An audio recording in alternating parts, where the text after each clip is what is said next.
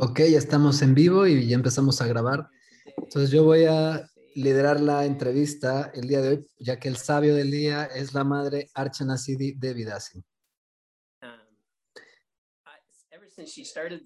Desde que comenzó esta serie, yo pensé, bueno, todos quieren saber acerca de Arcana Siddhi también.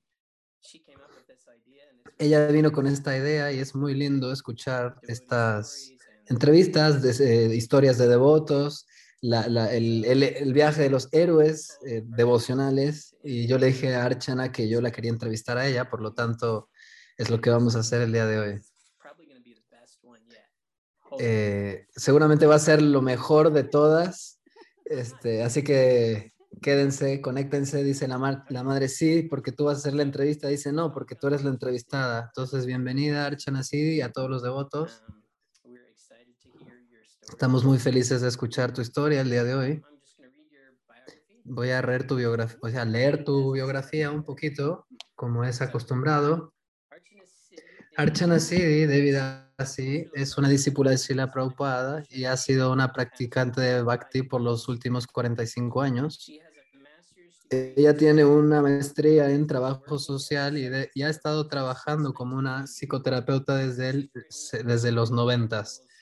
30 artículos ha escrito para Back to Godhead, la entrevista para la revista de ISKCON, y también ha escrito libros de relaciones y emociones.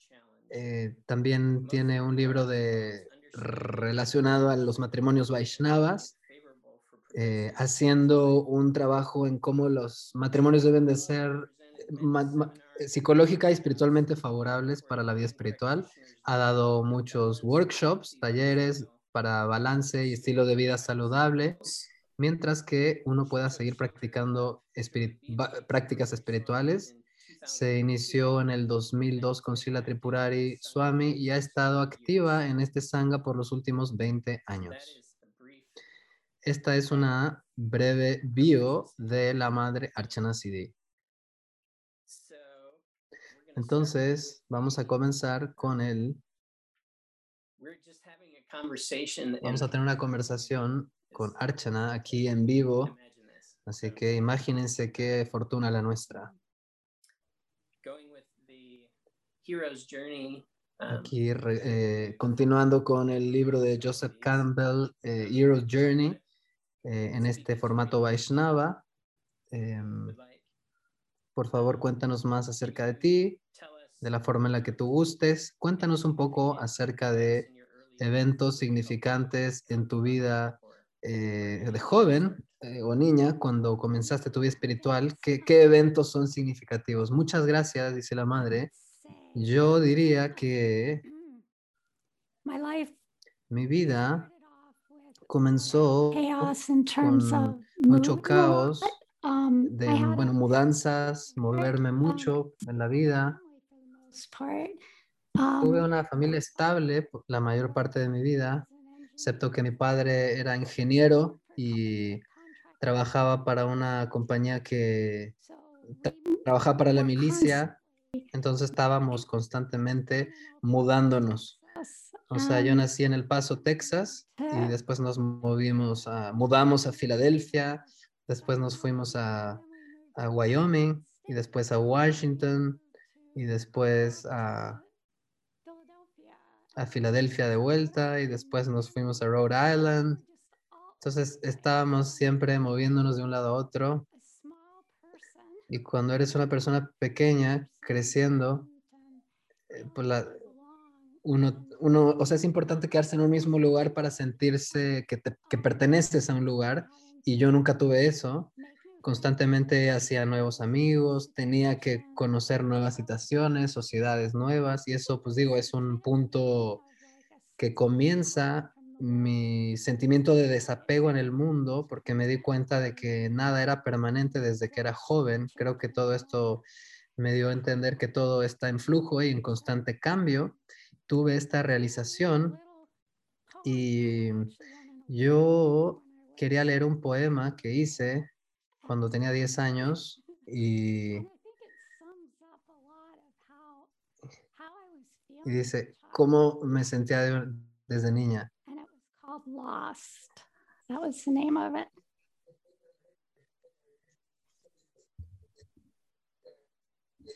Oh, okay. Yeah. Well, it's kind of prosy poetry, so it shouldn't be too much, but I will read it slowly.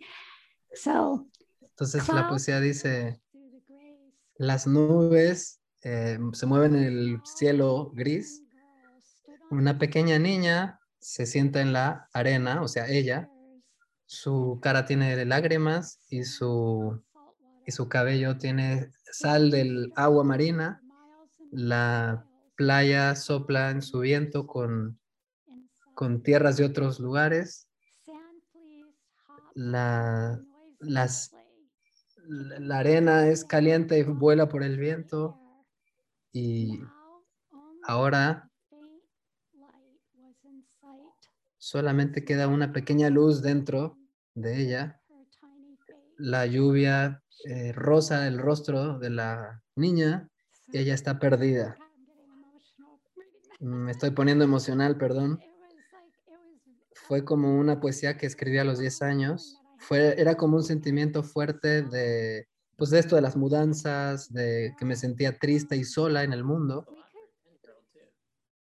Y dice el devoto, qué tremenda poesía para una niña de 10 años. Y disculpen a los oyentes que traducir poesía es de lo más difícil que hay. Dice, estábamos viviendo en Washington, en una isla. Era un día muy soleado, o sea, era una cosa muy rara, una ocasión muy rara en la isla. Y me acuerdo que pensé, me sentí triste porque supuestamente yo tendría que estar feliz porque salía el sol, pero no estaba feliz.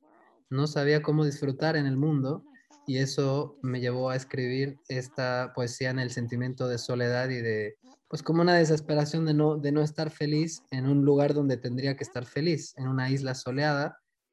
Entonces por eso sale esta poesía. Muchas gracias, el devoto. Dice, mis años de juventud, o sea, teenager, pubertad, adolescencia.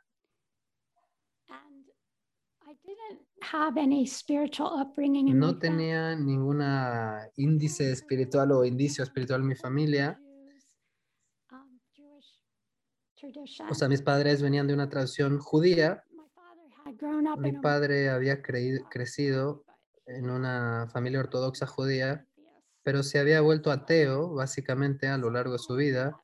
Por lo tanto, no obtuve mucho entrenamiento en nada, aunque estuve muy atraída hacia la sinagoga, pero nunca tuve una educación así muy religiosa, o sea, aunque sí me atraían los rituales y todo, pero por el tema de las mudanzas y del ateísmo de mi padre, nunca fui educada del todo en ese ámbito.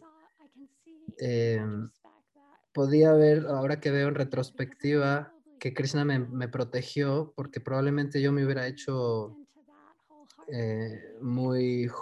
o sea, me hubiera hecho judía de todo corazón y yo agradezco a Krishna pues que me haya permitido practicar bhakti en esta vida. You said you were attracted to like the ritual. ¿Estabas atraída a los rituales? Sí, dice la madre, a los rituales y al canto. Estaba todo en hebreo, de hecho, pero había algo que me encantaba de toda la atmósfera, algo diferente, de la energía, o sea, tenía una energía, un sabor distinto que me atraía bastante. Y también cuando era una niña, me recuerdo, mi hija me estaba leyendo un libro y había una plegaria en el libro que yo amaba mucho y me la aprendí, me la memoricé, la oración, y la hacía todos los días por muchos años. Y era una oración que haces en las noches, como en la mañana, para descanso, comida, amor, afecto y todo lo que hace al mundo crecer. Ayúdanos, Dios, de hacer las cosas que deberíamos hacer, ser buenos y amables a otros, y que todo lo que hacemos, comemos, hacemos, decimos, todos los días sea por tu gracia. Entonces sí era de hecho una oración empapada en Bhakti, y yo decía, todas las noches yo repetía esta oración desde mis años de juventud. Después entré en Maya, digamos, en la juventud, pero desde mi niñez yo recitaba esta oración. Brewing inside, or some, the lack of connection with the material world. Había una desconexión del mundo material y me atraía la espiritualidad, algunas cositas de espiritualidad, pero como teenager no, pues claro, me entré en rock and roll, vida sexual y droga, en esas épocas de juventud, pero todo ello no me movió, o sea, sí, adolescente, teenager. ¿Tú viajabas mucho? Cuando te hacías amigos y después te tenías que mudar, ¿cómo era eso? Sí, cambió 13 veces trabajo mi papá. Entonces, yo era uno de los 3 hijos de mi padre y éramos todos definitivamente pues luchando con esta situación de las mudanzas. Él consiguió un trabajo en Baltimore y es donde terminamos quedándonos por algún tiempo, y ahí iba a la universidad en Baltimore, en esa área, incluso después de ser devota. Yeah, good question. I'd say probably the most significant Yo diría thing. probablemente lo más significativo que me pasó en mis años de adolescente fue que mi hermano, bueno, yo no estaba tanto en drogas porque yo sabía que ya tenía yo una personalidad adictiva. Me hice adicta a los cigarros, al helado. Me hice adicta y dice el devoto, ¿y qué tiene de malo eso? Dice, bueno, yo tenía miedo de tomar drogas más fuertes porque sabía que yo me iba a hacer adicta de ello. Entonces, más bien me adiccioné al cigarro y al helado. Pero en esta ocasión, yo tenía un hermano que tiene un año más que yo y decidimos tomar LSD juntos con otro amigo. Entonces, estábamos en alguna playa, no me acuerdo en dónde, pero sí, lo intentamos. Y mi hermano, muchos días después de haber tomado LSD, estaba todavía psicótico, o sea, quedó mal después de esa tomada de LSD. Y eso fue un trabajo fuerte para él. Él tenía 16 en ese tiempo. O sea, él nunca salió del viaje y la madre dice sí, o sea, eso lo afectó en su psique por siempre. Él estuvo meses y meses y meses en hospitales psiquiátricos y pues le ponían drogas, le daban tratamientos psiquiátricos, y eso, pues él vivía deprimido y esta toma de LSD lo afectó de por vida. Y bueno, él vivía deprimido y viajando a hospitales, tenía que ir a la escuela y al hospital, y así fue su vida, difícil. Después dejó de tomar esas medicaciones porque ya no se sentía bien con eso, y otra vez entraba al hospital, y eso fue así durante 5 años hasta que finalmente, entonces él después de 5 años se suicidó. Estábamos en la Universidad de Maryland juntos y él vivía en una casa budista. O sea, había gente budista en su casa donde él vivía, y él estaba tratando de encontrar un significado espiritual en su vida, pero bueno, de alguna forma él terminó colgándose a sí mismo en el sótano de esta casa. Así que esto fue algo muy intenso, una experiencia muy intensa para mí, en muchos niveles. Y una fue que yo ya tenía una crisis existencial en aquellos tiempos, sumado al suicidio de mi hermano. Fue un periodo muy difícil para mí y me acuerdo que pensaba yo, ¿es el suicidio un atajo o más bien un obstáculo a la liberación espiritual? Porque yo tenía este sentimiento de que yo era un alma y que estaba atrapada dentro de un cuerpo y que quería salir de aquí.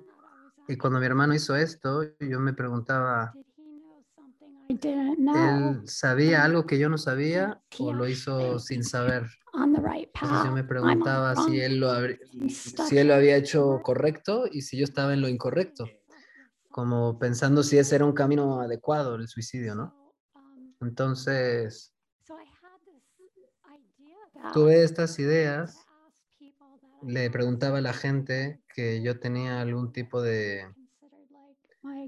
O sea, la gente que yo consideraba mis gurús o maestros en el mundo universitario, yo les preguntaba acerca de esto. Yo ya estaba graduada, había ya hecho mi licenciatura en psicología. Te quiero preguntar algo. Tú dijiste que cuando tomaste LSD comenzó esta situación de 5 años de tu hermano que terminó en un suicidio. Bueno, en hospitales psiquiátricos y eventualmente en suicidio. Me pregunto, ¿qué te inspiró o te guió hacia llevar tu vida hacia la salud mental? O sea, ¿algo de eso te inspiró? ¿Fue algo de esas experiencias de estar cerca de él o venía desde otro lado? Muchas gracias, buena pregunta. Yo siempre tuve un sentido de ser consejera de alguna forma porque siempre la gente venía a hablar de sus problemas conmigo y yo tenía esa naturaleza de escuchar y de aconsejar de forma natural. Y yo sentía este camino muy, muy natural para mí. Entonces, visitaba yo a mi hermano bastante y en la universidad estaba con niños, bueno, jóvenes, adolescentes que tenían problemas psiquiátricos y me parecía fascinante, de hecho, así que tenía ganas de entender profundamente los temas de aflicciones mentales y eso de alguna forma formó mi decisión de hacerme licenciada en psicología y después una maestría en esto. Entonces tú decías que le preguntabas a tus gurús o maestros en tu universidad acerca de estos temas. Sí, decía, yo conocí a un devoto, tenía 2 amigos, en el 74 dejé la escuela y me hice devota y ellos vinieron a visitarme. Yo no sabía dónde vivían ni nada, pero me trajeron un Bhagavad Gita que era que era un libro muy grande. Me dieron unas rundas, o sea, una yapa mala. Y los devotos no me hablaron tanto de Krishna, de conciencia de Krishna, sino me hablaron de Dios y me dijeron, quizás esto te ayude, estar más en paz contigo, más centrada. Y dijeron, canta una ronda de estas. Y entonces yo acepté. Y se fueron, sí. Pero sí, me acuerdo que me senté en el dormitorio y canté una ronda y me sentí, no sentí, no sentí bien ni mal, simplemente no sentí nada cuando canté la primera ronda. Y estas personas estaban en muchos caminos, entonces yo solamente puse las rondas y el libro a un lado y pues me olvidé por un tiempo de todo. 2 años después pasé por una crisis existencial entrevistando a mi maestro de poesía. Tenía un supervisor, el cual trabajé con él un tiempo ya no hacía consejería directamente, pero sí estaba en proyectos de investigación en psicología y probablemente había 10 personas en mi lista a las que yo les preguntaba. Y una de estas preguntas que yo hacía era, ¿es suicidio un atajo hacia la liberación? Esa era una de mis preguntas. Entonces te puedes preguntar que pues muchos se quedan sorprendidos con estas preguntas. Y esto fue poco después de que mi hermano se había suicidado, de hecho.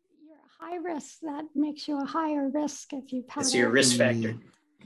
Y entonces había factores de riesgo de suicidio en mis preguntas, por supuesto.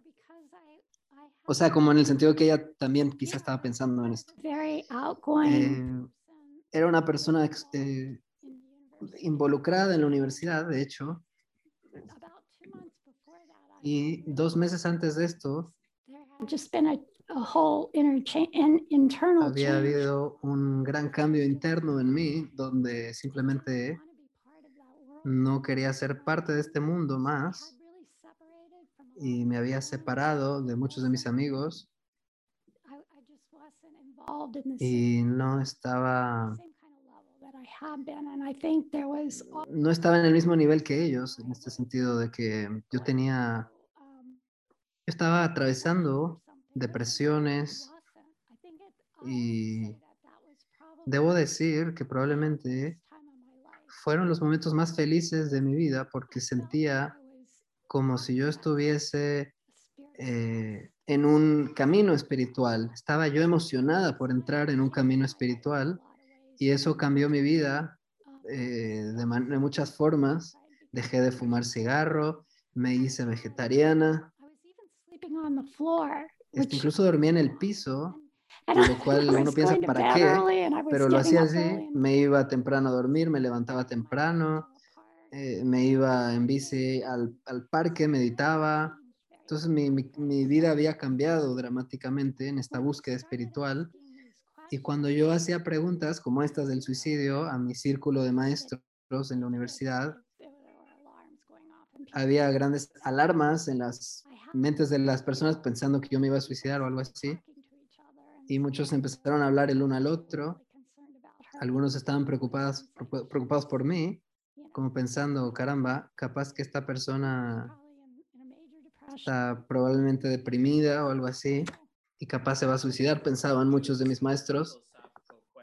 Tus preguntas eran más filosóficas que psicológicas, ¿no es cierto? O sea, que tú estabas considerando la vida, correcto, dices, sí, era más preguntas filosóficas, no tanto que lo quisiera hacer. Entonces ellos hicieron una intervención y por el otro lado, subject of an intervention. o sea, esta intervención me invitaron en un cuarto, había 12 personas en el cuarto y muchos de ellos pues eran las personas a las que yo les había hablado de estos temas, de mis preguntas. La persona que estaba dirigiendo la reunión me dice, nosotros creemos que tú has estado bajo mucho estrés y hemos notado que tú te has distanciado de tus actividades y que no estás tan involucrada como antes en tu estudio universitario y demás. Entonces, estamos preocupados. Creemos que sería muy bueno tomarte un descanso y irte a un hospital. Entonces yo me di cuenta, caramba, Dios mío, claro, o sea, me gané toda esta situación, qué locura. O sea, yo no quería irme a un hospital y no quería involuntariamente ir a un hospital, ¿no? Entonces, yo oré profundamente hacia Dios, o sea, o hacia la concepción de Dios que tenía en aquel momento. Oré para tener tranquilidad, estabilidad y decisiones correctas para poderlos convencer de que yo estaba bien.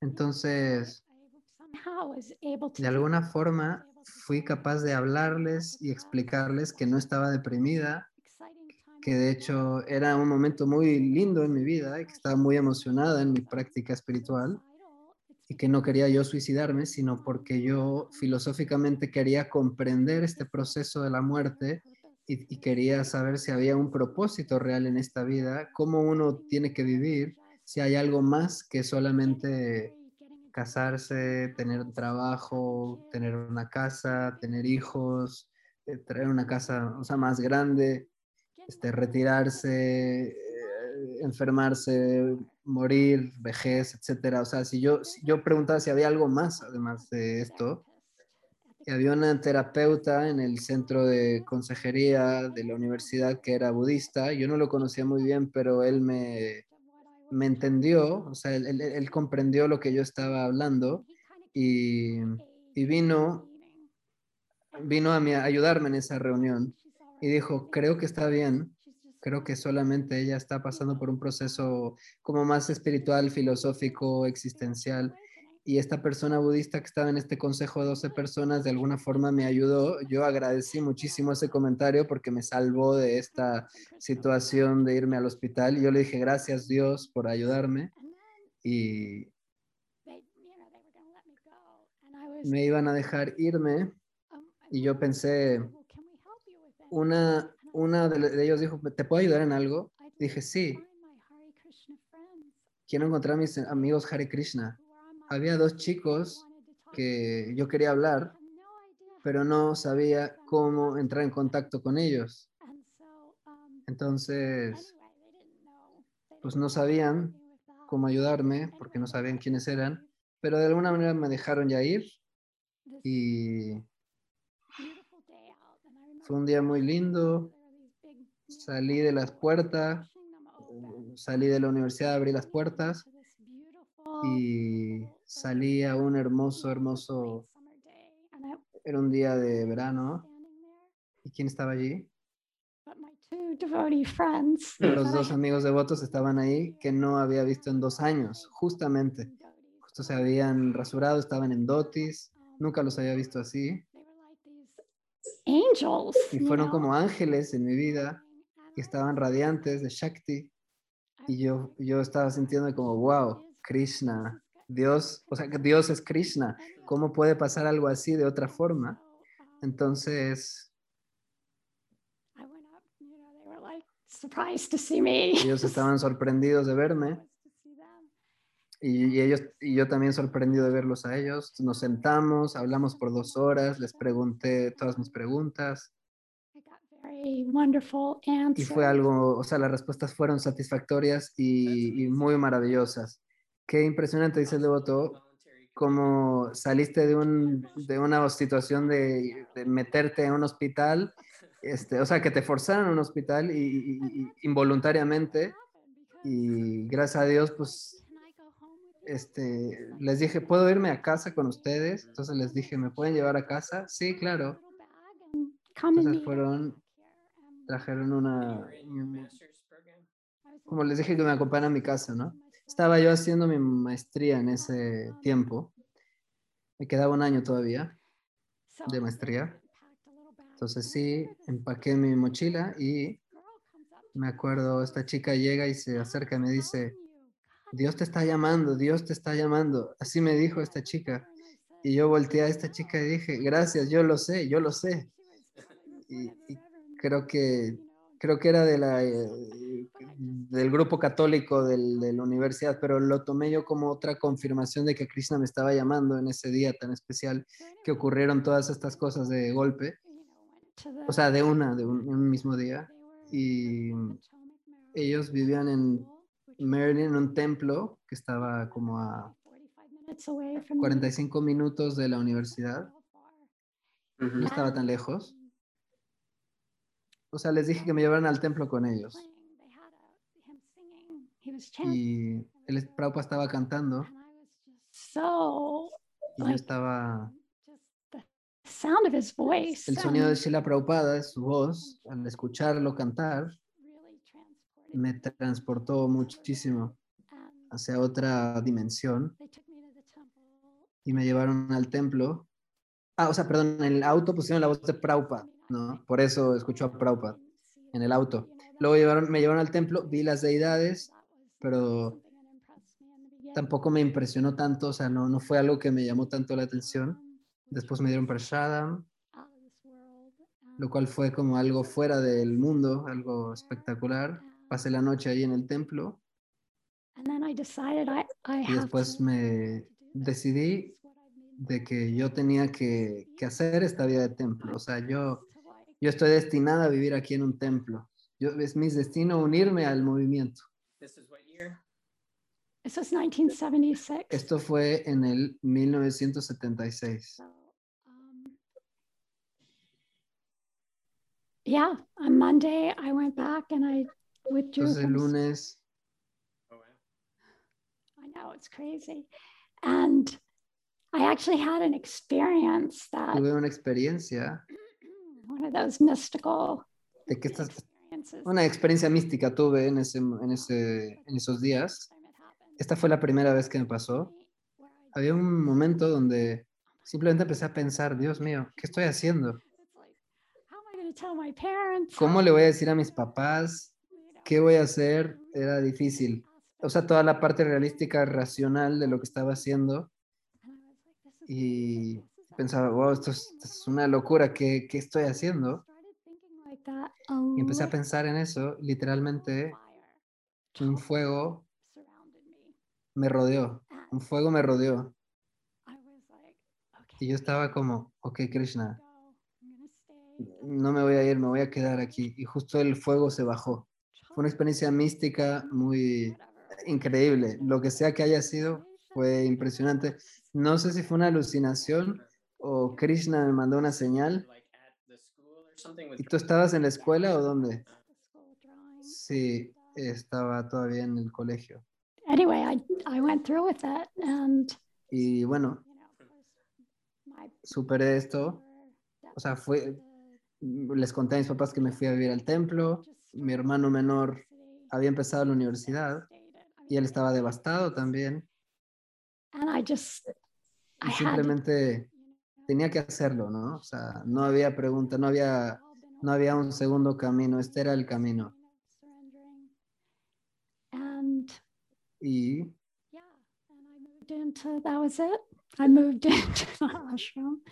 me fui al ashram, me quedé ahí por 12 años, de hecho. Viví 12 años en el templo. Y fue... ¿Terminaste la escuela y te fuiste al templo? Sí, correctamente. Terminé la universidad, me fui al templo. Y el reto fue, o sea, la maestría, ¿no? Y el reto fue, o sea, había muchos retos ahí, pero uno de ellos, diría que los retos más fuertes estaban girando alrededor de pensamientos sin buena guía, queriendo, yo era muy de imágenes, muy visual, y también, o sea, me gustaba que la gente me respetara, que me gustaba, o sea, me gustaba agradarle a la gente. Era muy buena para leer, soy buena para leer a la gente. Algo que se llama shape shifting, que podía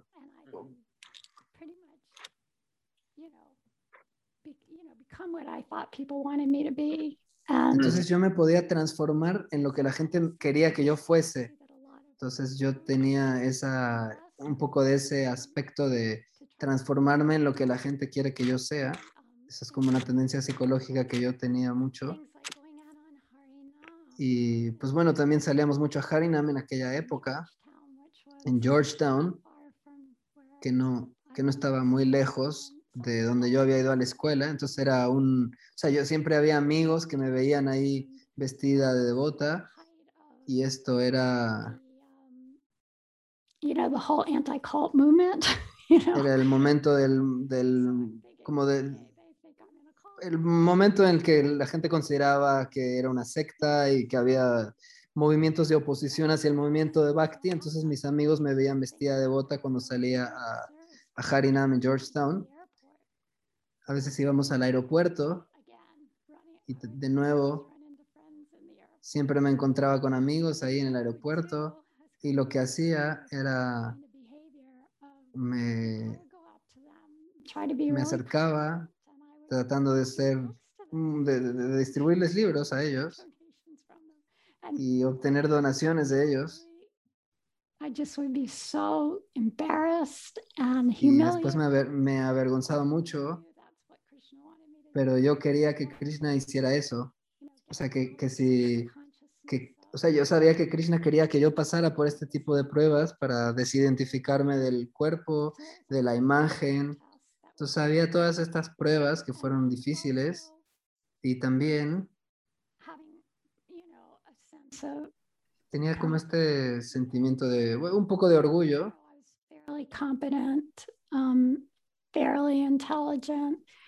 O sea, soy una persona inteligente, con confianza en mí misma, entonces tenía algo de orgullo, ¿no?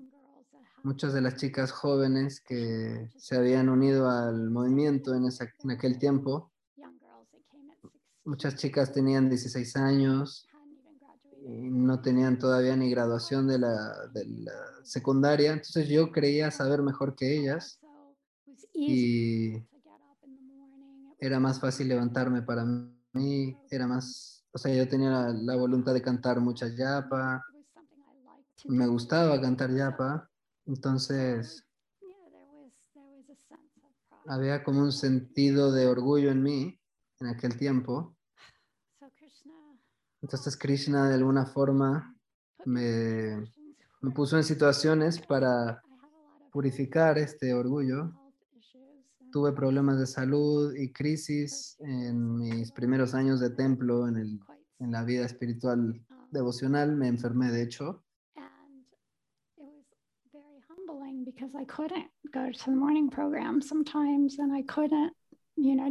Y eso me humilló mucho porque no podía levantarme a los programas ya que estaba enferma. Yo pues sentía que era una persona con poder y control de mí, pero pues la enfermedad me dio a entender que no era así. Y eso desplazó un poco el orgullo, me hizo más humilde. Estos aspectos de salud que me retaron en aquellos momentos. Algunos otros puntos con los que luché fueron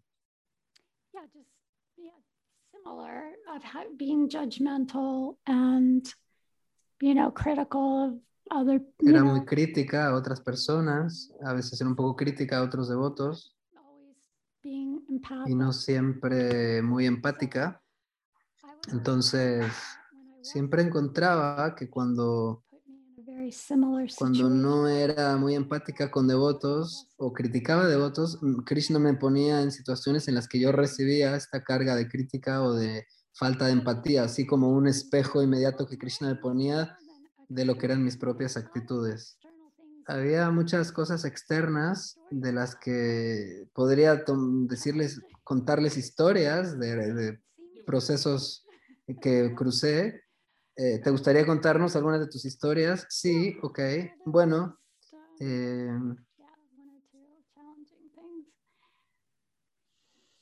we didn't always have heat. no siempre teníamos calefacción en el ashram. Era un edificio viejo y los devotos habían comprado esta casa vieja y no estaba bien calefaccionada.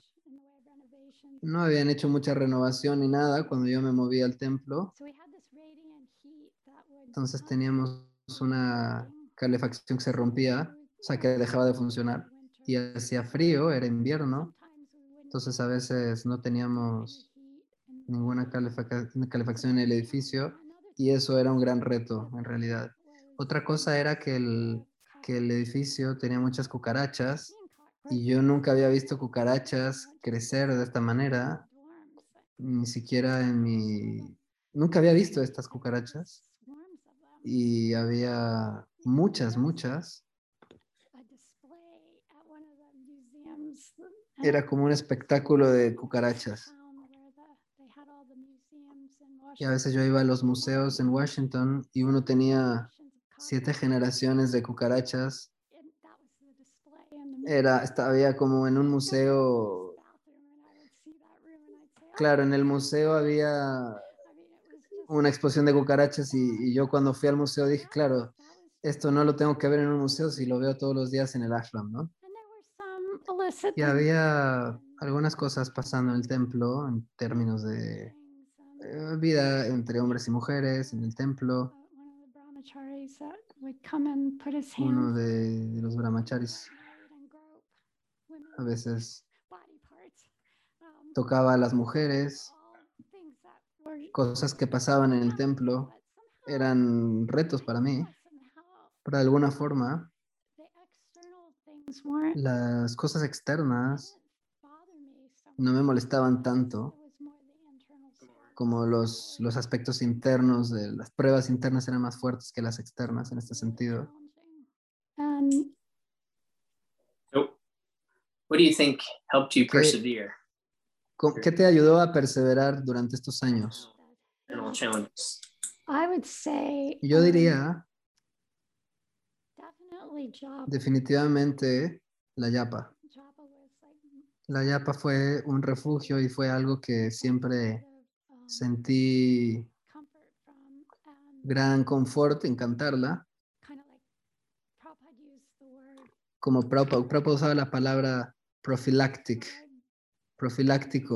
o sea, algo que como la piedra de toque, eso es, como que el nombre te toca y te transforma. Entonces yo sentía esto, que los devotos a veces me decían que me fuera del cuarto del canto de yapa porque yo cantaba muy fuerte. A veces, sí, yo cantaba muy fuerte la yapa y a veces yo lloraba mucho porque pues mi mente estaba muy desequilibrada en aquellos tiempos, pero la yapa me armonizaba mucho y me sentía protegida. Me sentía como protegida por una energía que me circulaba y me protegía. The external things were not as bad and Suena como que las cosas externas no te daban tanto problema como las internas. Y hoy día, Arcana Siddhi, el sadhana, les cuento, el sadhana de la madre Arcana Siddhi es intacto, es muy bueno. Y todos los días canta su yapa muy alto, seguramente. Dice la madre, sí, todavía. Y siempre que hay deidades, ella se sienta y canta su yapa con mucha concentración.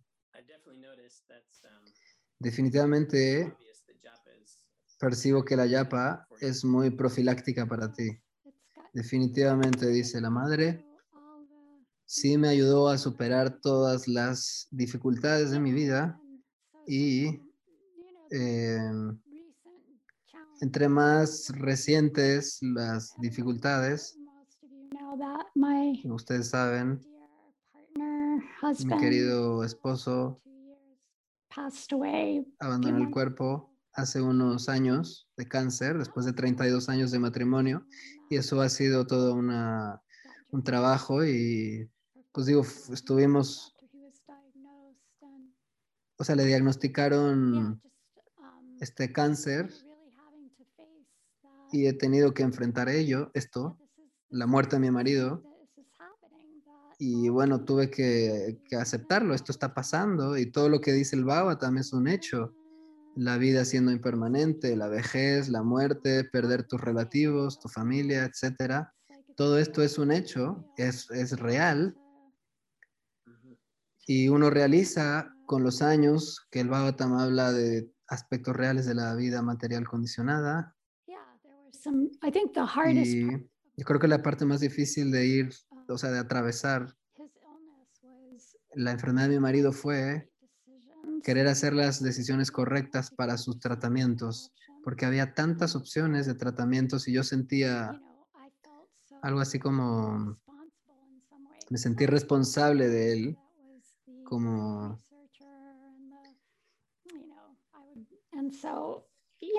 que claro, yo era la investigadora, la médica, etcétera, la que sabe del tema, entonces pues la responsabilidad sobrecayó sobre mí en relación a las decisiones de qué tratamiento seguir y eso fue difícil porque yo pude llevarlo, o sea, yo pensé que quizás en algún momento yo lo pude haber llevado por un camino errado o que quizás fue culpa algo que yo hice, es decir, eso ha pasado a través de mi mente durante este tiempo.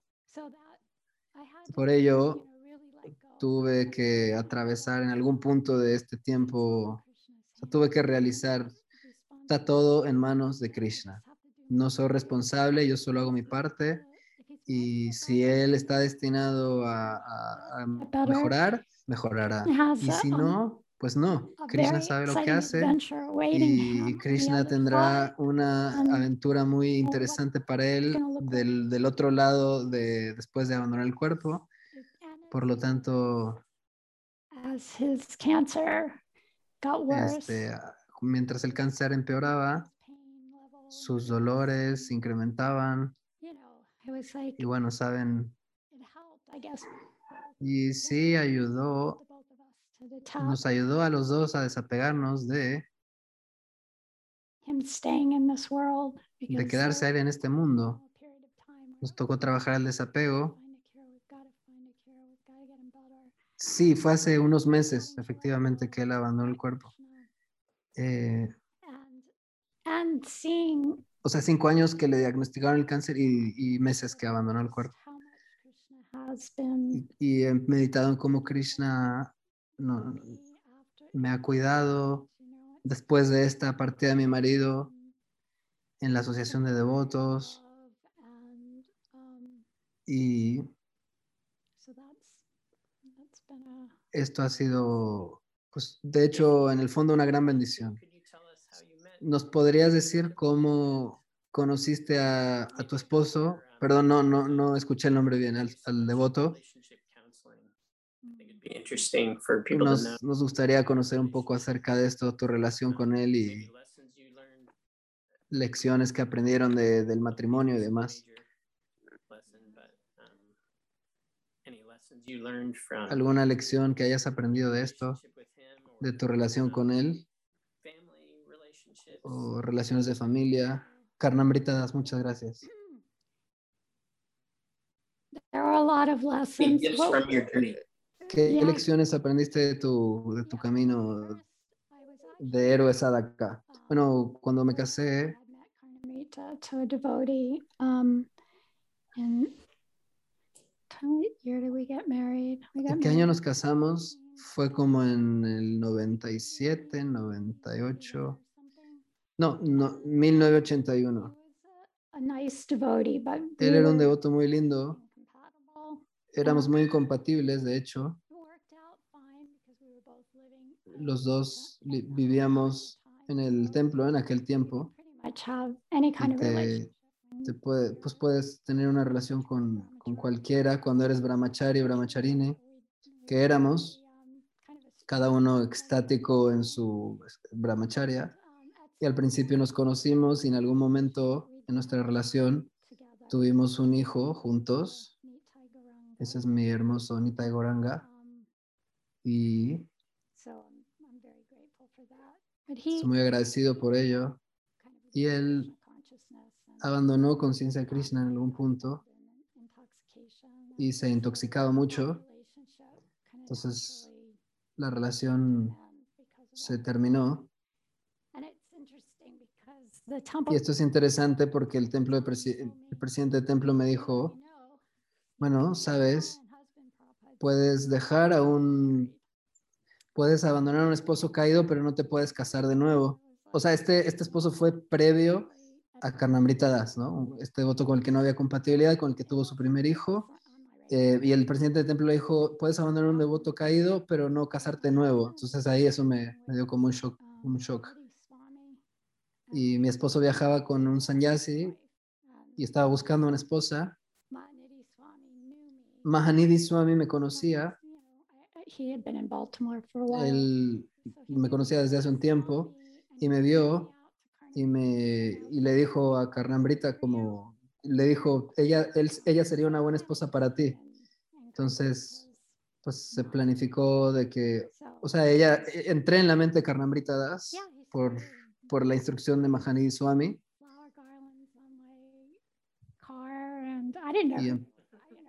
Y empezó a poner guirnaldas en mi auto. Yo no sabía qué era esto. Yo pensé que era el Pujari o algo así. Pensé que tenía un admirador secreto. pero no, en realidad era Karnamrita Das.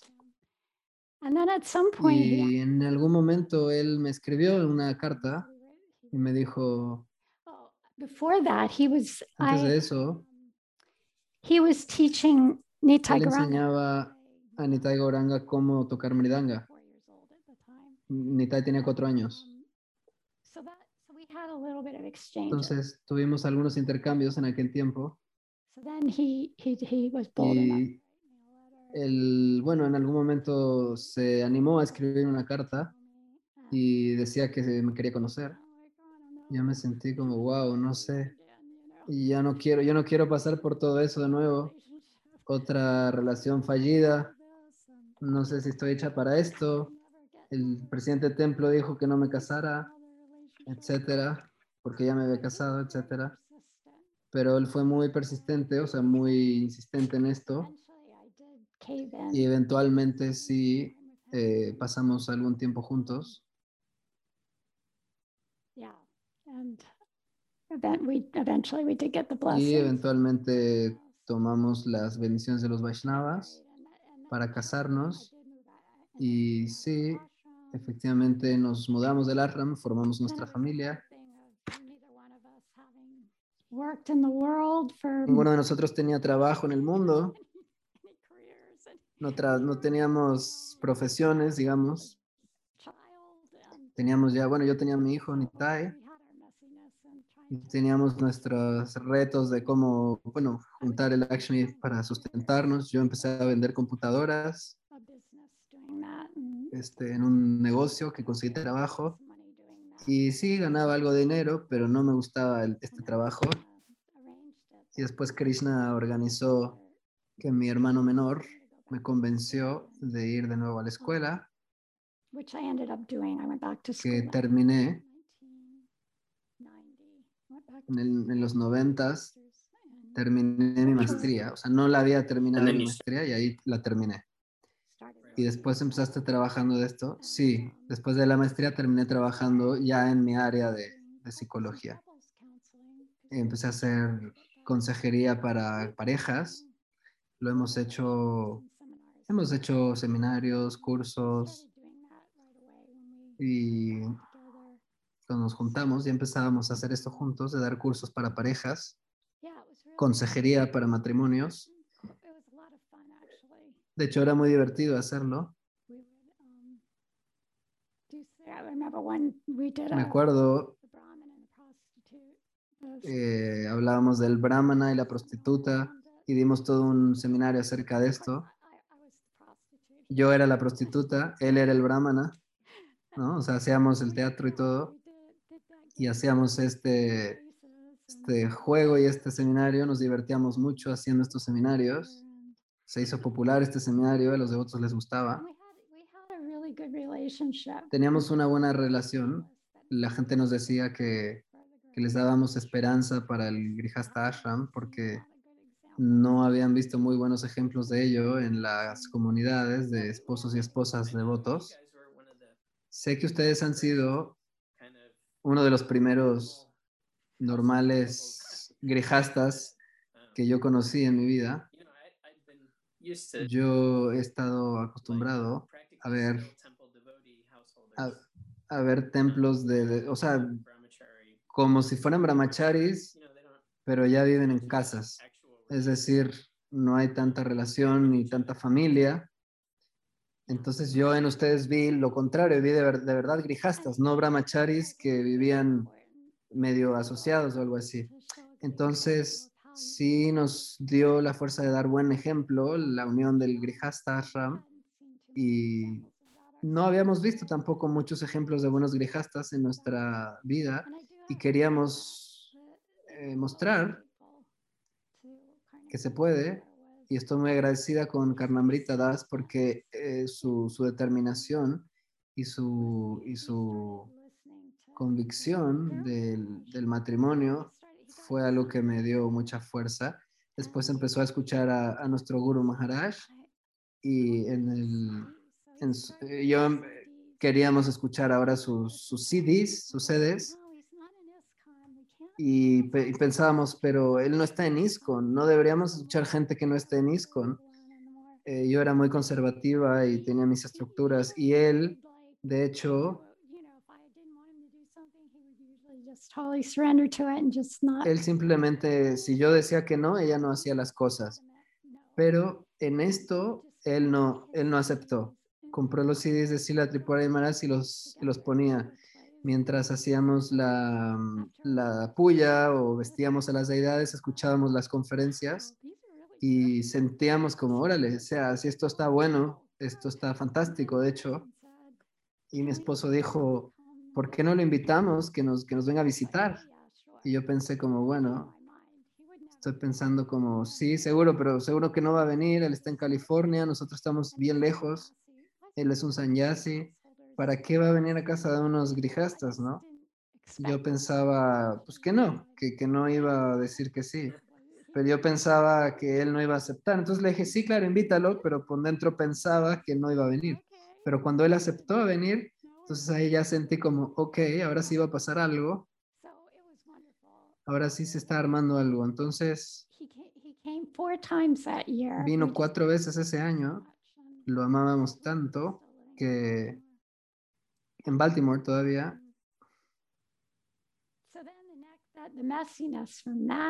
y después ocurrió que, ok, ahora ya tengo apego por alguien que no está en ISKCON, ¿no? En la forma del guru, de Srila Tripurari Maharaj, y ya dejé mi familia, mis amigos para ser una devota, y ahora tuve que básicamente volver a hacer de nuevo este círculo de amistades devotos, ya que muchos devotos de ISKCON nos rechazaron por nuestra elección de tomar a Srila Tripurari Maharaj como nuestro guru. Suena como similar a cuando te uniste al templo, cuando ibas a Georgetown y veías todos tus amigos de infancia y ahora tú invitabas a Srila Tripurari Maharaj a tu casa y tenías pues, que ver cómo reaccionaban todas tus amistades de ISKCON. Y sí, dijo, dice, es difícil y había muchos devotos que no querían hacer nada en contra de lo establecido en ISKCON. Yo estaba nuevamente en esta situación entre la espada y la pared, ya que por esta situación y mi imagen, él usaba un tilak de Radhakund, Karnamrita Das usaba, o sea, no le importaba tanto esta cuestión de la apariencia a mi marido, no le importaba lo que pensaran de él, y yo más bien sí estaba muy preocupada por qué imagen daba, tratando de renunciar a mi ego falso y pensando, claro, esto todavía no termina, todavía hay retos, por lo tanto, o sea, en el sentido que todavía hay hartas que purificar, incluso cuando uno ya lleva años practicando, todavía seguía presente este aspecto de la imagen y demás. Todavía hay lecciones que, o sea, que uno no se va a escapar en la vida por irse aquí o allá, siempre van a llegar lecciones en su momento. Y Krishna me ha dado o me forzó de alguna forma a vivir esta purificación de anartas. Y esto sí fue una gran intervención que me involucró en otra vida, o sea, la intervención de,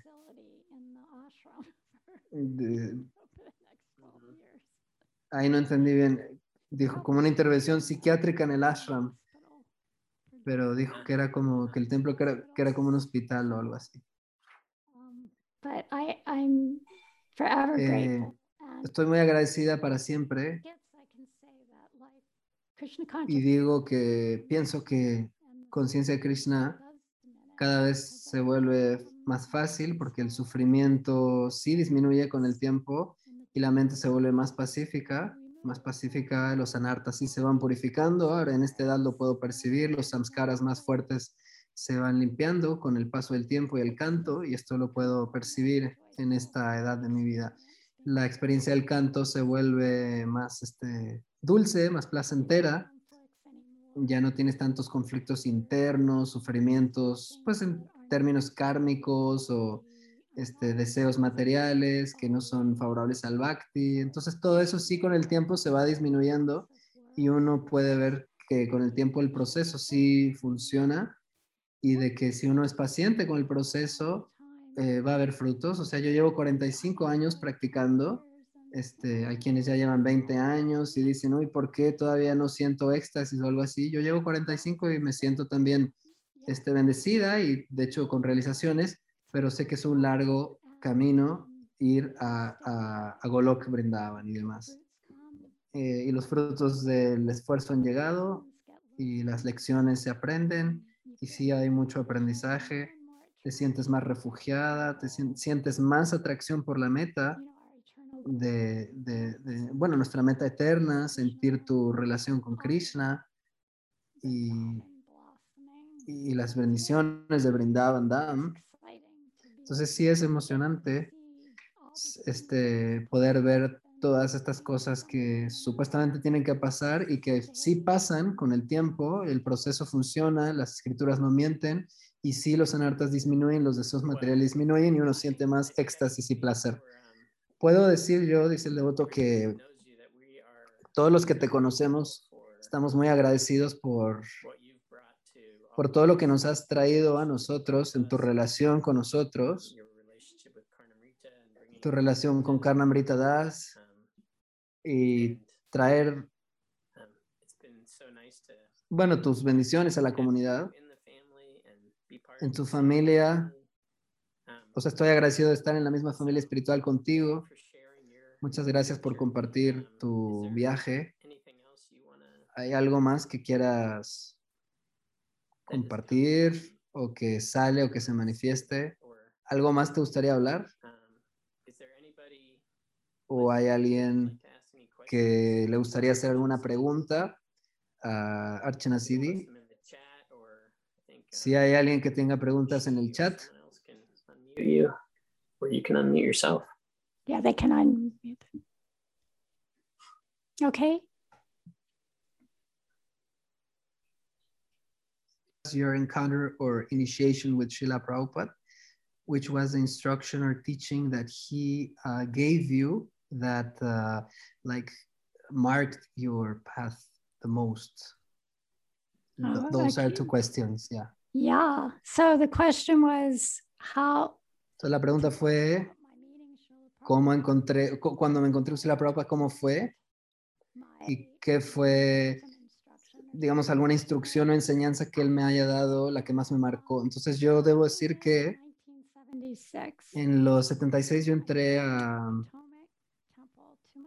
templo o sea, dos meses después de que Prabhupada estuvo ahí, en su última visita en los Estados Unidos. Entonces, de hecho, desafortunadamente, nunca pude conocerlo personalmente. Fue iniciada por él, una de las últimas iniciaciones que él dio. Y yo diría que mi relación con Srila Prabhupada ocurrió a través de sus libros y sus entrevistas y sus devotos.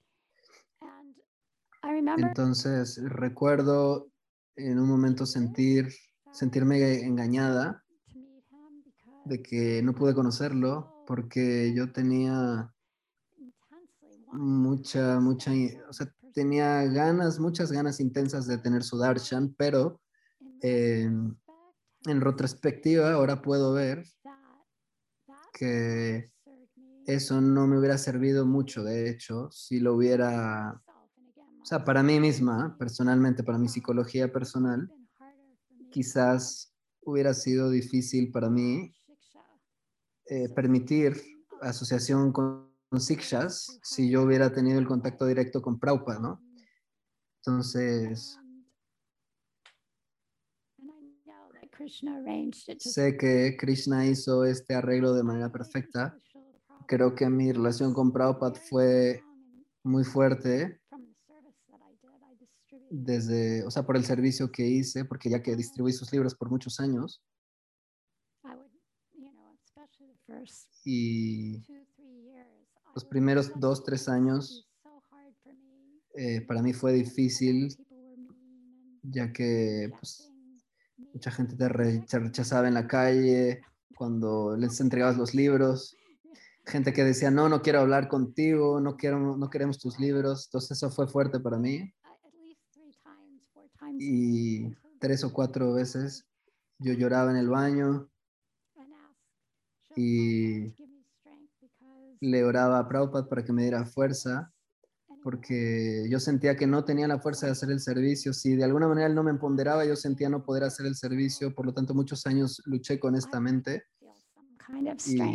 y sí me llegaba un tipo de fuerza, algún empoderamiento se manifestaba en mí.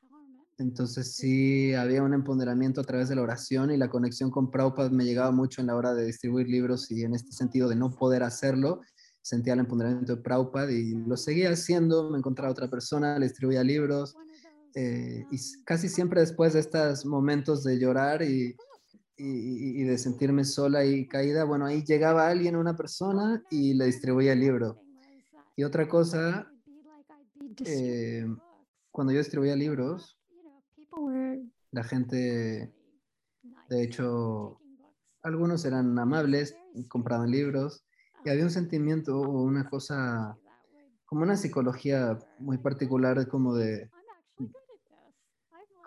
sentirme, wow, soy buena para esto, me sentía como buena vendedora y a veces pasaba desde la devastación y depresión de ser rechazada al orgullo de ser, wow, soy buena vendedora, soy buena a hacer esto. Entonces, esto en retrospectiva me ha ayudado a ver mi mente, la dualidad de mi mente y entender que uno tiene que, bueno, tolerar estas bipolaridades y demás. Inclusive o sea, cualquier persona puede estar orgullosa de cualquier cosita pequeña y eso siempre fue interesante.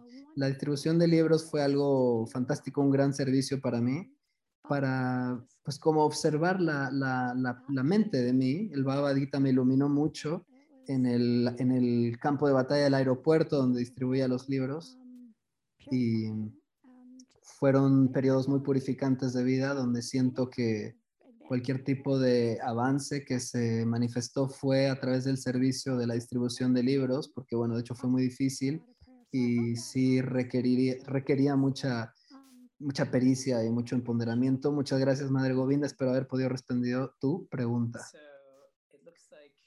Entonces, parece que hay alguna... Ajá, hay algunas preguntas más.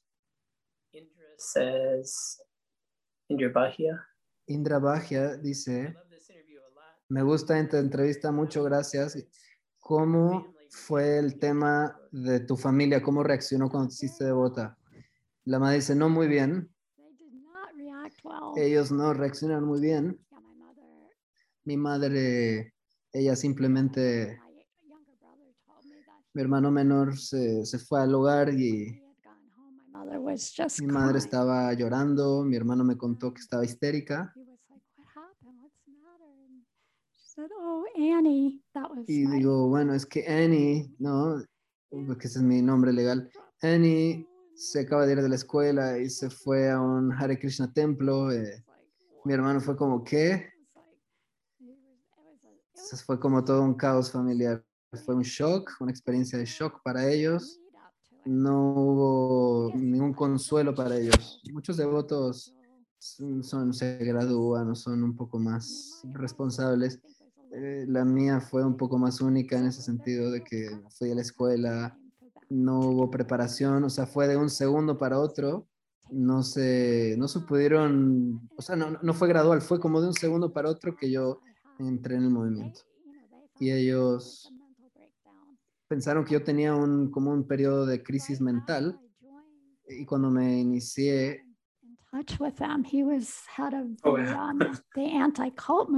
estaban en el movimiento antisectas y mi familia estaba preocupada por esto y muchos devotos los hacían programación y pagaban gente para que los reprogramara y los sacara del culto y mi familia pensaban de ello, querían hacerlo, pero mi padre dijo no quiero empujarla, no quiero hacerla pasar por esto. Mi hermano lo hizo y mi hermano mayor hizo un servicio ahí para mí en ese sentido afraid that, yeah, I Entonces could tenían mucho temor follow that lead, de la secta y demás, take my life, so they didn't pursue it. pero finalmente no me hicieron de I programación, hope ¿no? that helps. Espero que haya ayudado esta respuesta. So there are a couple of yes, please. Karuna Mai Devi Dasi, she's asking, what's the advice that you could give to grihastas to advance in bhakti? Thank you. Advice to give to your hostas to advance. Entonces, ¿cuál es el consejo para grihastas para avanzar en bhakti? That you see that bueno, el punto es que ser un grihasta, ser una pareja, tu relación, es de hecho una contención para tu bhakti, no como el bhakti siendo un soporte para tu relación. La relación es para avanzar en bhakti, hay que mantener buen sadhana.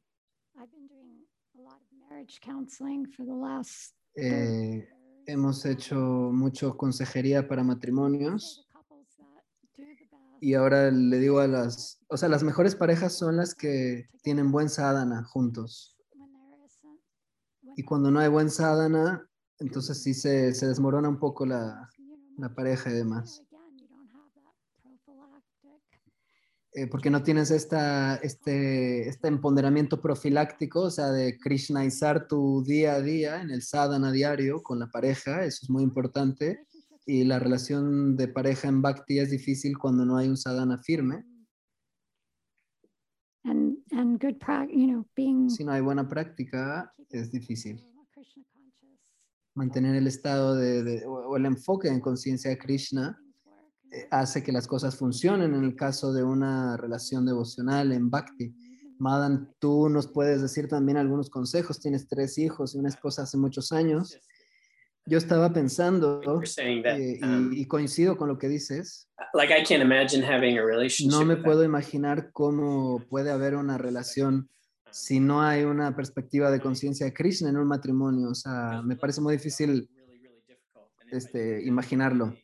O sea, las relaciones ya de por sí son difíciles y si no hay un enfoque filosófico, una perspectiva profunda y de conciencia de Krishna, sí se me hace muy difícil considerar que un matrimonio de devotos va a funcionar porque de otra forma sería muy frustrante porque el mundo mismo, el mundo material, no es amistoso, no es eterno, no se puede mejorar, digamos, y es constantemente una frustración. La conciencia de Krishna hace que todo se haga posible. De otra forma, no puedo imaginarme un matrimonio de devotos en donde no hay una buena práctica o un enfoque devocional o donde, desde mi perspectiva, en practicar sadhana,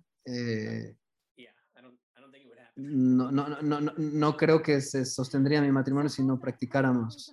Espero que esto haya podido ayudar, esta respuesta.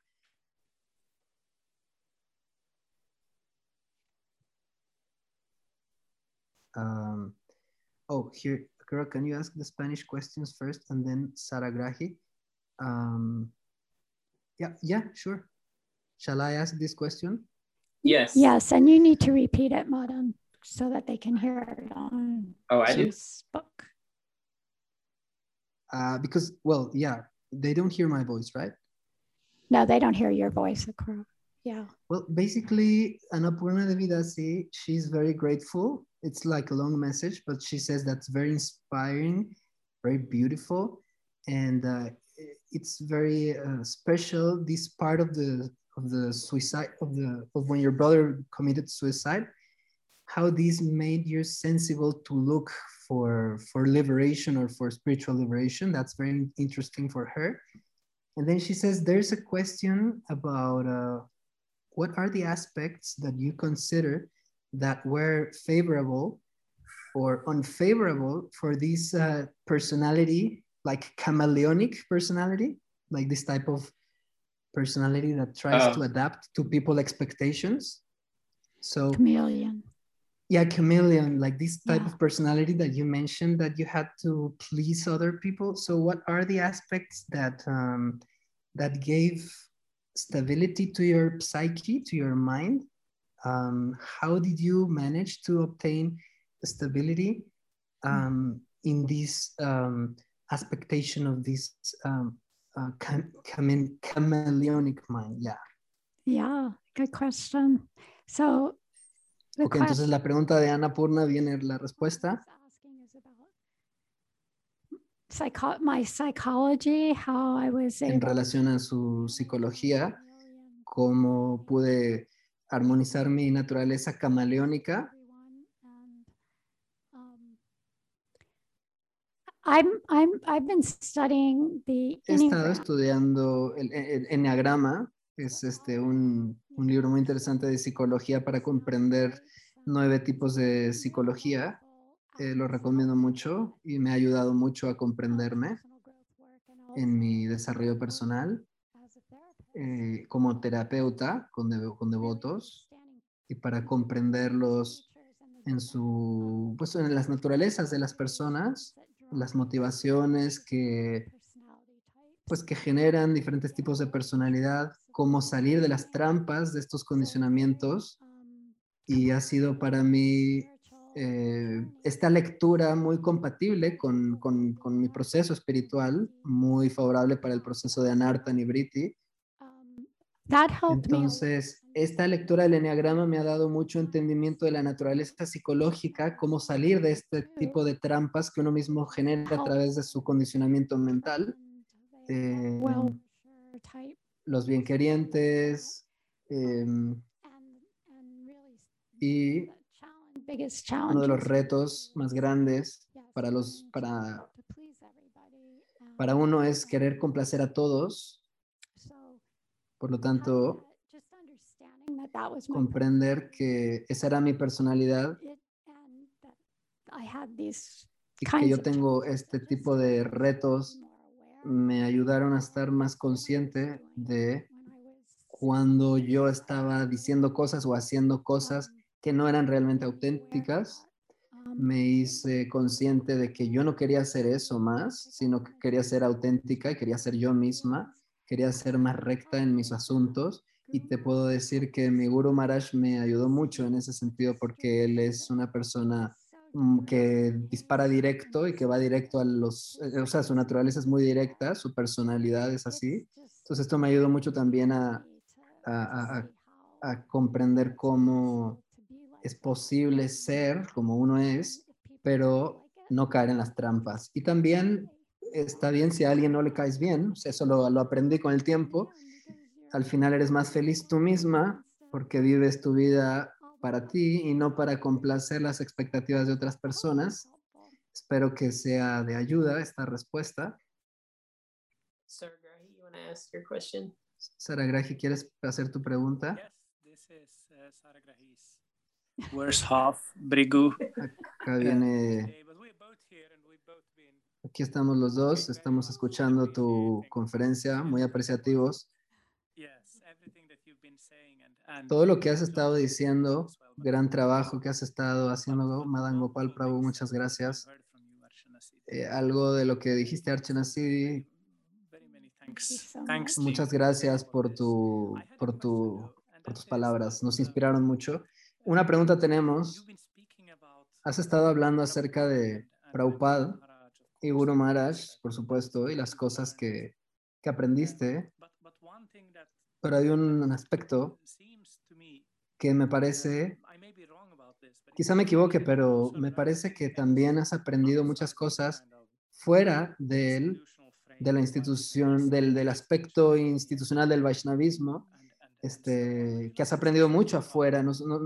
¿Te gustaría compartirnos algo de estas fuentes que vienen de afuera del espectro del Vaishnavismo que te han dado nutrición en tu vida espiritual y que se han, digamos, integrado en tu entendimiento del mundo y de la realidad? Gracias, es una buena pregunta. Yo diría que hay muchas cosas relacionadas a mi esposo que abandonó el cuerpo. Él nos ayudó, él me ayudó mucho a crecer. A los dos nos ayudamos mucho a crecer el uno al otro y él también Era una persona que leía muchos libros, tenía una gran librería,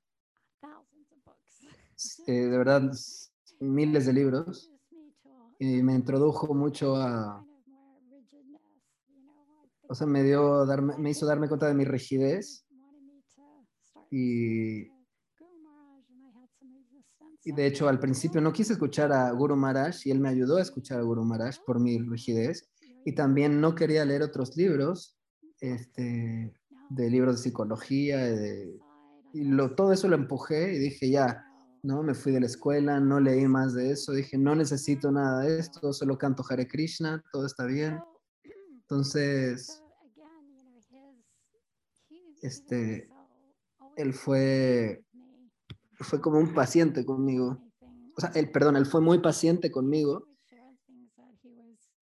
y él muchas veces me daba lecturas para complementar mi vida.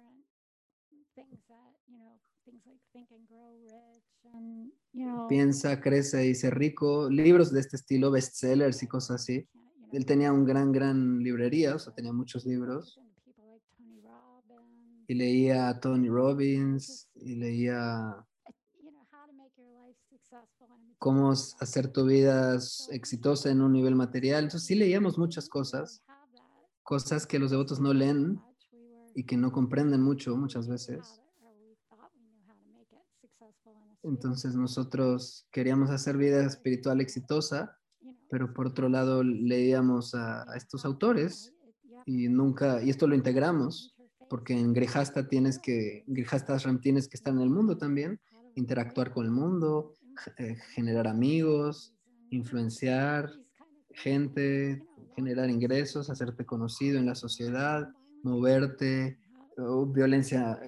comunicación no violenta, habilidades para escuchar a la gente, habilidades que en la vida se van generando y que uno, o sea, ayuda mucho a los devotos, incluso los que viven ya en ashram, expresar, comunicar tus sentimientos. Mucho de psicología es importante para los devotos. Entonces sí, yo diría que eh, encontramos, o sea, a través de la consejería en matrimonios también hemos obtenido experiencias. Los libros de estos autores nos han ayudado mucho para guiar relaciones, para dar consejos.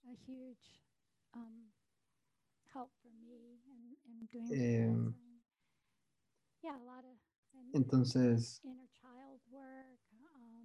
ha habido mucho trabajo para niños. Mencionó otro autor, pero no capté el nombre. Se está mencionando todo lo que le ha ayudado para dar consejería psicológica. Podría seguir muchas horas, pero sí, hay muchos libros de crecimiento psicológico muy recomendables y que les recomiendo a los devotos que lean de este tema. Le dice la madre, y está súper cool tu camisa púrpura. Y dice, a Carnamrita le encantaría esta camisa. Ok, gracias por la pregunta. Si hay otras preguntas en español, se pueden hacer. Todavía hay.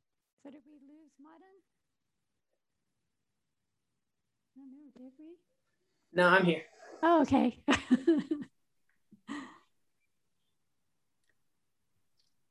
So, entonces, I really appreciated that question. Muy buena pregunta. I think that's part of what I was saying before, that it's nice to see, like, I've seen this with a lot of devotees, and He visto esto con muchos devotos acerca de su carácter.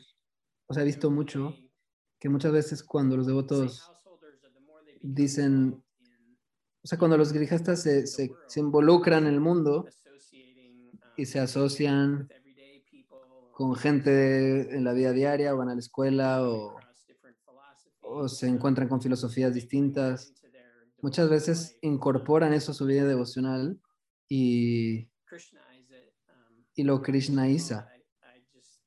To me, that makes me appreciate what those devotees have, because at the center of their life is is bhakti. So they're taking all of that. Entonces, blurring the lines, like, you know, when I was entonces, the lines were so clear. It was like everything is Krishna, and then there's this line, and entonces hay una línea en la que muchos dicen esto es Krishna, esto es Maya, y muchas veces los devotos del templo no aceptan las influencias externas pensando que los va a contaminar o algo así.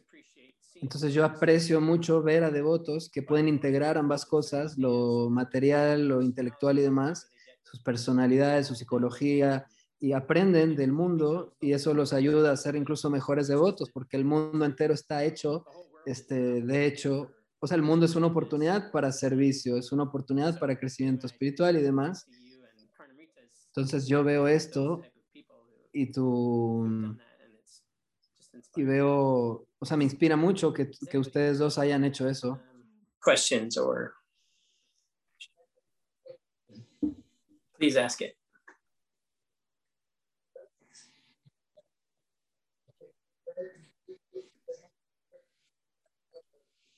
So how did you live?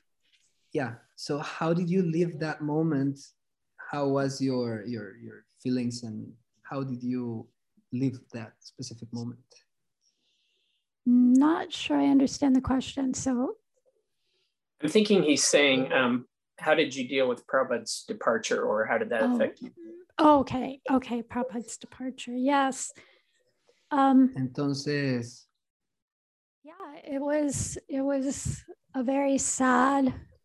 Fue algo triste. For all of us, because I don't think we really, any of us felt like Pues we digo, ninguno de nosotros estábamos listos para, not on the planet with us. We were all kids. o sea, todos éramos niños, no estábamos listos para que la acharya abandonara el cuerpo, y no teníamos devotos mayores o guías maduros en ese sentido.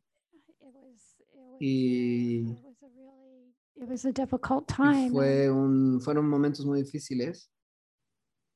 I mean, we were fortunate that we Fuimos muy afortunados de que tuvimos buena guía de devotos mayores en aquel tiempo, y I think that's what, really helped me to get through it. eso me ayudó mucho a superar, Knowing that there were o sea, conocer que había competent people gente competente en el movimiento. understood the teachings Eso, that- o sea, que entendían las enseñanzas de Prabhupada, y que había devotos que sí comprendían la esencia del Parampara y que de hecho sí estaban conectados a Prabhupada. Eso me dio mucha fe y me ayudó a seguir adelante.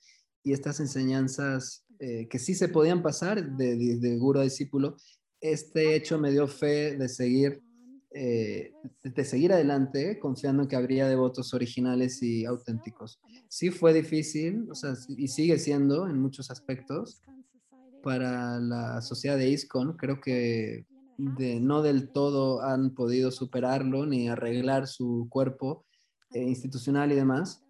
Entonces sí se observa mucho, muchas divisiones, y en el futuro hay muchos grupos que se separan, y todavía hay cosas que se están lidiando todavía y que se seguirán dando para que, pues como un aspecto necesario de que las aguas se separen, y también de estas complejidades y problemas también se manifiesta la felicidad, ¿no es cierto? Sí, se manifiesta la felicidad en la vida espiritual. Entonces, fue un tiempo, pues digamos, difícil, pero igualmente Krishna arregló las cosas, y aunque éramos muy inmaduros, pero de alguna manera hubo un empoderamiento. Krishna se llevó a Prabhupada, tuvimos que aceptarlo, seguir adelante. Algunos devotos sí abandonaron el movimiento, y no solamente el movimiento, sino su vida espiritual, y otros se refugiaron en el Siksha, y otros inspiraron a otros, y Krishna nos protegió a todos. No es que no hubo retos ni cosas ni problemas, los hubo, pero de alguna manera sí pudimos superarlo a través del Siksha, a través de nuestra práctica y la fe en lo que Prabhupada dejó que era original, ¿no? Entonces, muchas gracias, Madre, por sus palabras. Ahora yo fui el entrevistador y tú la entrevistada. Tú eres buen entrevistador también, le dice la madre. Si quieres hacer la entrevista también sería bueno, fue muy lindo. Entonces la invitación está allí para ti. La siguiente clase va a ser Arcana Siddhi Devi. Entonces ya estamos esperando este momento. Seguro que Prabhupada va a estar ahí con su camisa púrpura en el fondo dándole ánimos, el esposo de la madre. Así que gracias. Qué bueno que te pudimos traer a la pantalla. O sea, qué bueno que te pudimos dar una entrevista sin devoto. La madre dice, fue muy lindo para mí. Mi hijo me dijo antes de la entrevista, diviértete, ma, me dijo mi hijo. Y fue como que, sí, va a ser divertido, pensé yo. Sí, de hecho fue divertido, así que sí, fue muy lindo. Yo también. You guys are so much alike.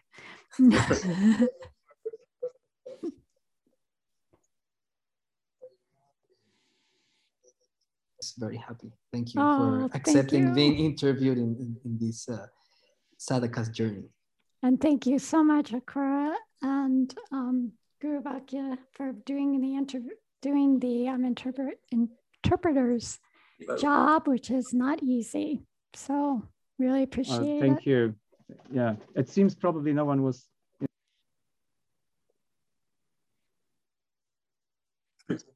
Yeah, so you can thank you. Share and it. It was moving, what you said. So it's really, thank you. Thank you so much. Okay. Thank you very much. Arcana Siddhi Devi Dasi ki jai. Jai. Gopal ki jai. Jai. Hare Krishna.